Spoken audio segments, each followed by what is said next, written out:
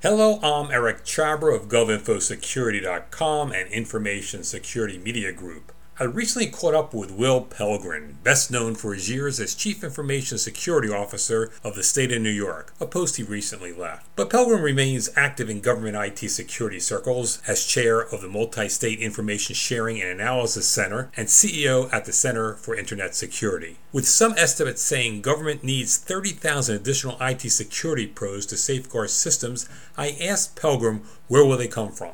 Hopefully everything from high school, as we start training individuals at the earliest stages about cybersecurity, both from an ethics perspective, what's the right thing and wrong thing to do. We teach kids at the very earliest of ages what's right and wrong in the physical arena about it's not right to steal, it's not right to do this, it's right to do something else.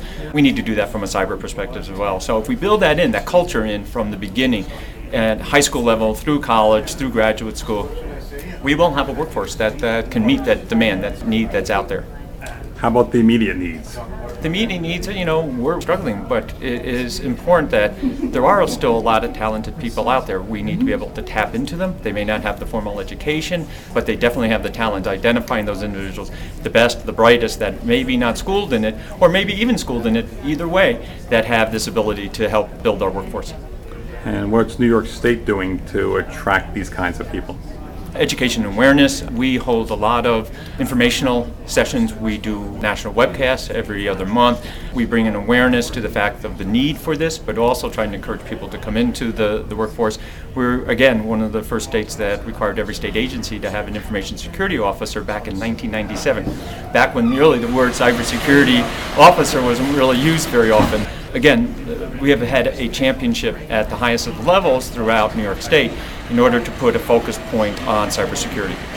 The budget problems not only New York's going through, but a lot of states are going through. How's that having an impact on cybersecurity?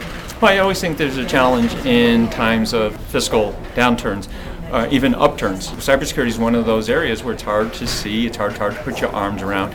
I think we've done a good job understanding the importance of it. One of the messages I always give is it's always going to be more expensive to respond and recover than it is to protect and detect. So a little money up front really pays off at the back end from a dividend perspective. Are you getting that money? We're very fortunate. There's always more resources one can have, but I also believe that there's opportunities because of this challenge we face with the fiscal situation of working together, working collaboratively. If you look at the whole spectrum of what we need to get done, it is about coming together, and it's not about any one individual. It's about a collective group of individuals that see the absolute need to have protection and to bring that together. We can do a lot even within the fiscal climate we have. Okay, thank you. You're welcome.